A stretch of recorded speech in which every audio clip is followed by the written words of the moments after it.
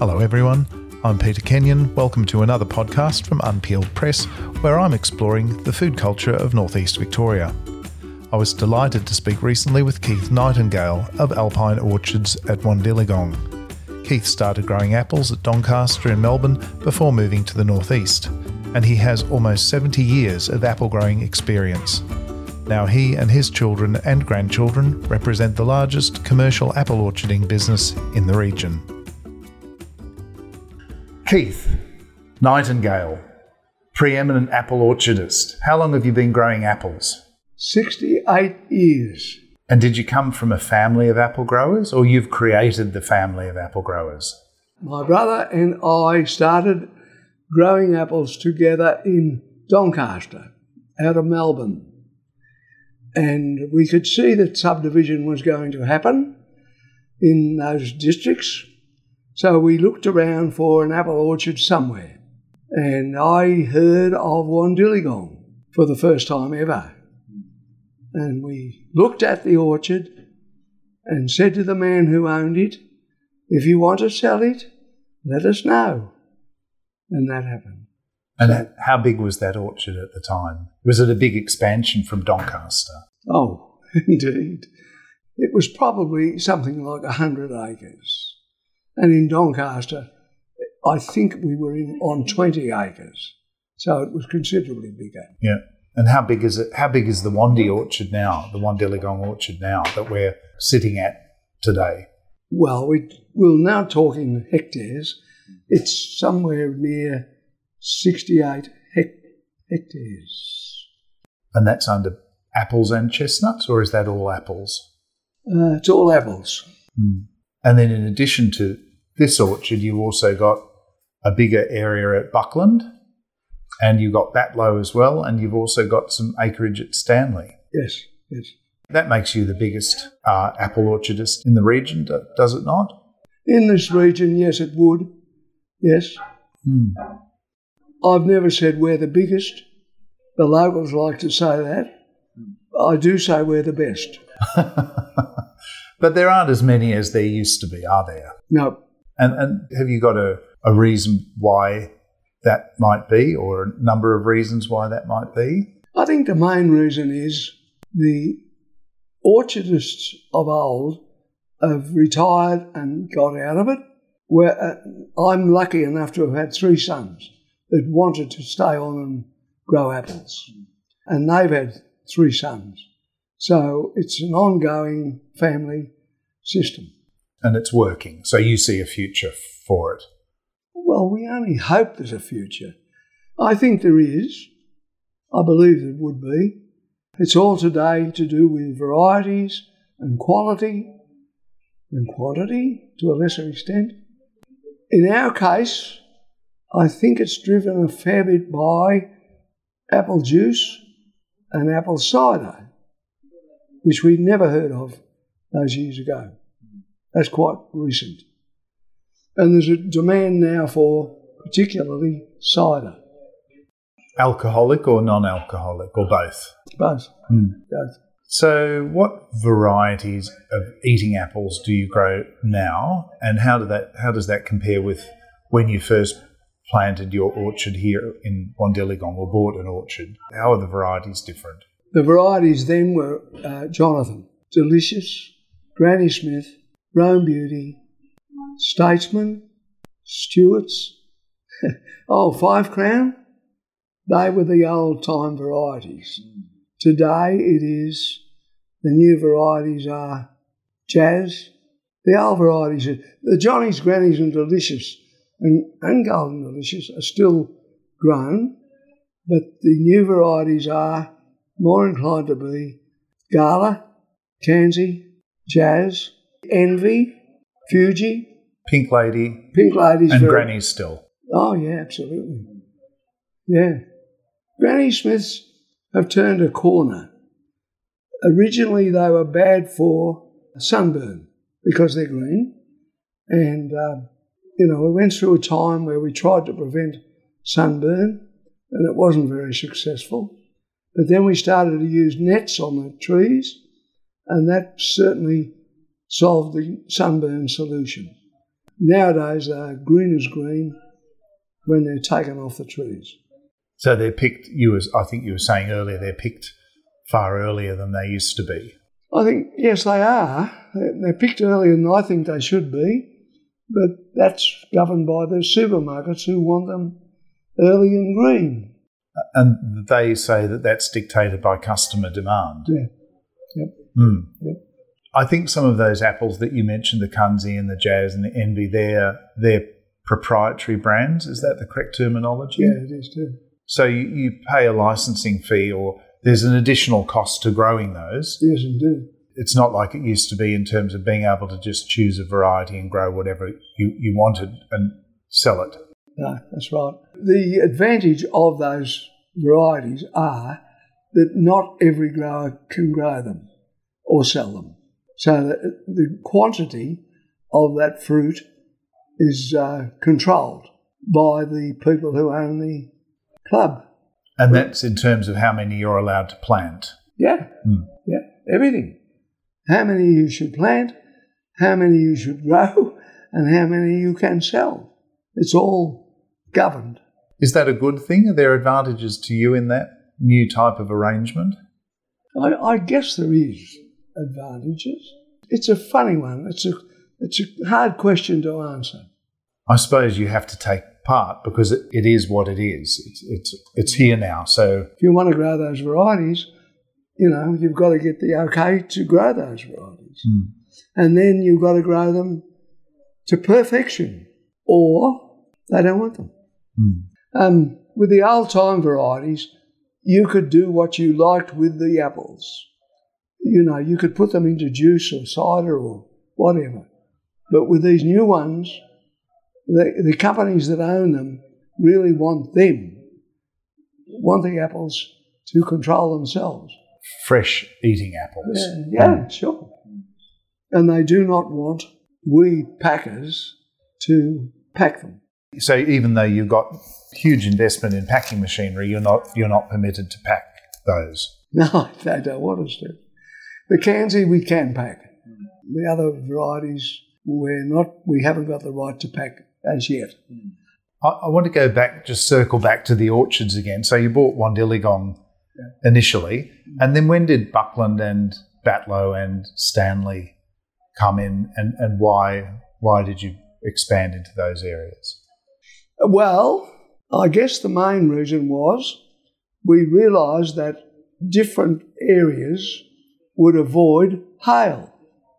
Hail has always been a problem with apple growing. If you can have hail for 5 minutes and the crop of a fruit can be destroyed. We've had that happen.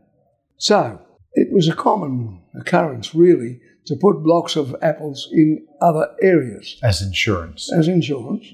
And usually it worked. I mean, we have been hailed here, but not on the other orchards.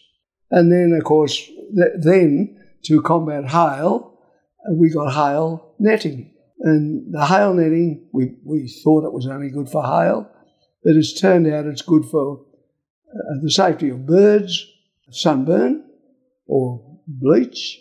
It's good for 4 things, really. The tree uses less water to grow the fruit, and it keeps the bats off the trees. Yes. So the netting is a form of insurance as well. Absolutely. And it's proven worthwhile because it's a very expensive, your entire operation here is really impressive for the investment that you've made to keep at the cutting edge of apple production. Well, it's important to harvest a reasonable crop of apples every year. Like the old-time apple tree was biennial.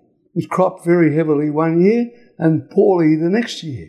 We try and even it out and try and get a sensible crop every year. How do you do that? How do you encourage? Is that pruning? Is it thinning? It's pruning and thinning and spraying. And there's a lot of things you can do to create another crop next year.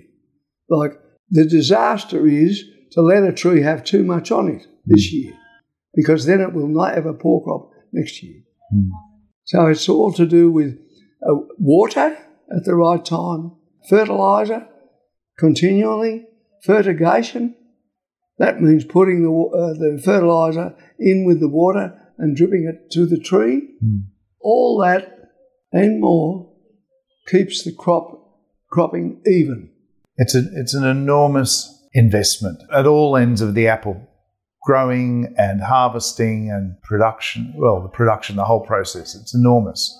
But you've not been shy of investing in all the equipment that you need in order to stay at the cutting edge. I believe if you don't spend, you don't make. How does that sit with people who are trying to farm small-scale apple orcharding? Is there a future for that? I don't think so. I don't believe so.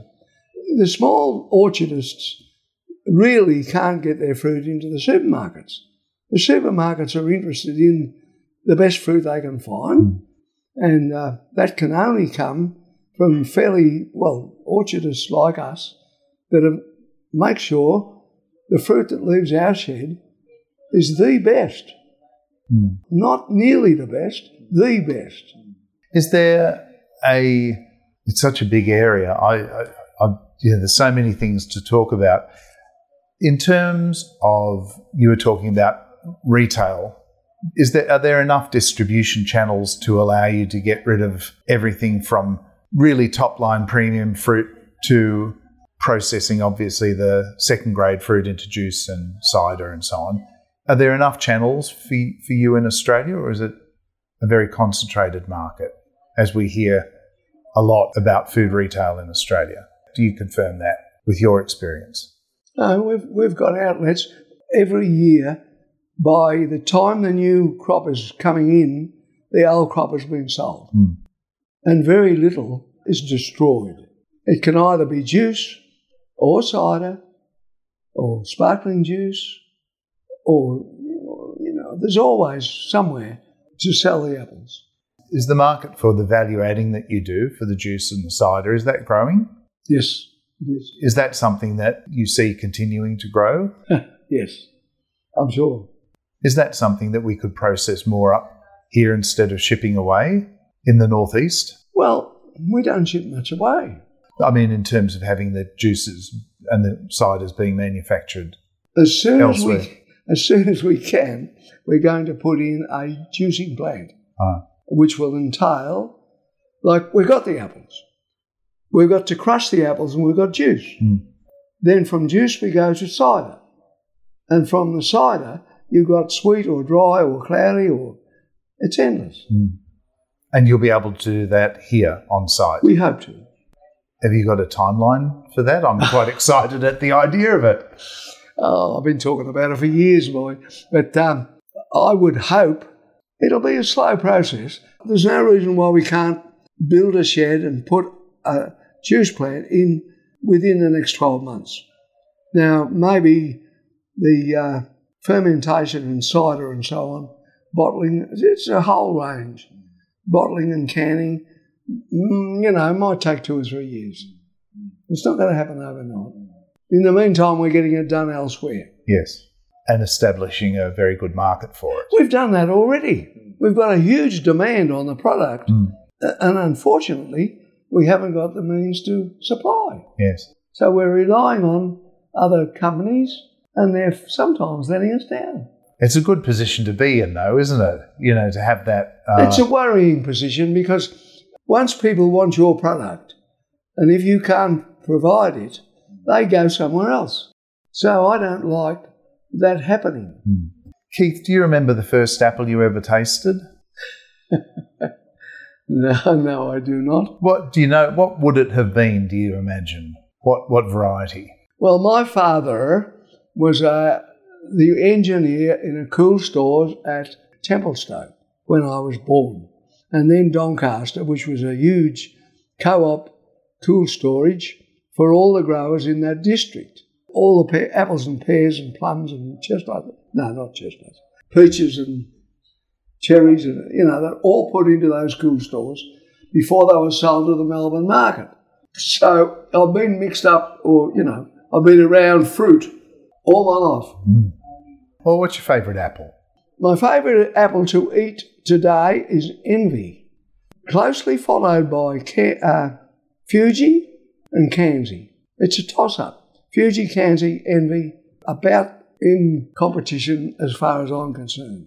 Have you ever had any unusual varieties that you've noticed here growing on any of your trees that you've thought have a future as a cob variety? Do you keep an eye out for that sort of thing? Because I know there are some growers who do that. Years ago, when we only had pink ladies, the original pink lady, it wasn't of good colour. And I had a limb on a tree that was particularly good and earlier in maturity than the original pink lady. And I isolated it and told all my family to keep an eye on that. So we want to get wood off that to graft. And in the meantime, someone cut the tree down. Truly.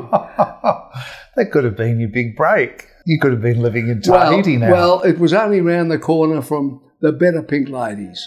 The better pink ladies in colour was the Rosy Glow, Ruby Pink, Lady in Red. You know, they've come along since then. So I wouldn't have been very close to the first ever. So the pink lady, I think what you're saying is interesting is that even a single variety like the pink lady is evolving over time. It's not the pink lady, the piece of fruit that you buy today is not the same fruit that you bought when it was first developed in the 1970s, I think. No, that's right. So people are looking for... Well, we don't use those new names, and I think that was my idea. The public know the term pink lady, and they don't want to know, or shouldn't want to know, Rosy Glow, Ruby Pink, Lady in Red. Why? Pink lady is what they know. Yes. And what they buy, and what they look for. Mm. But when you're purchasing trees or rootstock or wood to graft, you're buying it as Rosy Glow or Lady in Red, or yes, and you know that they'll have a higher colour in the skin, and it's interesting, isn't it? I mean, there's a lot going on behind the scenes in apple growing that people don't realise. Always was. Mm. The original Delicious, a very ordinary looking apple, and then came along spur type varieties. One was Oregon Spur. That was a Red Delicious, but it was an Oregon Spur. And, there was a whole range. I can't remember all the words. But the best and latest was the Red Chief. Mm. Now, that came out of America, wouldn't it? Mm. Red Chief. And it was the best looking apple and the best shaped apple I've ever seen. Still is. But the public don't want it because I think the new varieties have pushed it aside. The new varieties are promoted, though, whereas nobody is spending money promoting a Jonathan or a Red Delicious. Not at all. Not at all. It's, it's either self-promotion or it falls over. Mm. We had a good apple. The Jonathan was a great apple for many years. And then a better apple came along called Bonza. That was found in Batlow on a fence line, just a red apple, like a Jonathan, but it kept better, it ate better. The longer you left it on the tree, the better colour you got. We grow some, but, it was a fantastic apple, Bonza. And how long ago was that? Oh, not many years. So is that a trademarked variety? No, it's not. So anyone can grow that? Yeah, anyone can grow. But once again, the supermarkets do not want it. Keith, when did you put in, because it's only been a few years, isn't it, your farm shop? Look, the farm shop has been in this yard here for 30 years. Oh. But it got out of date and we needed to have a better position for it and more accessible for the public, and it needed to be refrigerated to keep the apples in good nick 12 months of the year. So we moved it down there. And that was only a few years ago? 3, I think. Yeah. Is that doing well? Yes, very well. Mm. Mm. Very well. That's good. And that's open year round, obviously. Yes, it is. Yes. Mm. What you're you're picking already galas. What are the next apples that will come? And then what's the cycle of apple picking this year, and when will it finish? Kanzi are next, And in between the end of Cairnsey, Granny Smith will start, and Granny Smith will go through 2 or 3 weeks, and then that'll intermingle with the early start of Pink Lady, and then Pink Lady will go through, and that's just about the end for us here. There used to be an apple called Sundowner that went beyond, but we no longer grow that. Can I ask why that is? Is it Pink Ladies hold up well enough that you don't need a later season apple? Is that part of the reason? Yeah, that's the reason. Sundowner was not welcome in the supermarkets. There was another one, Lady William. That was one of that family. And Lady William wasn't really ready to pick till July. And that was too late and cold here in Wandiligong. I'll have to come back and see the packing. I'd appreciate seeing that because it's huge. No, that's most interesting. Yeah. Thank you, Keith. Thank you very much for making time today. Thank you, Peter.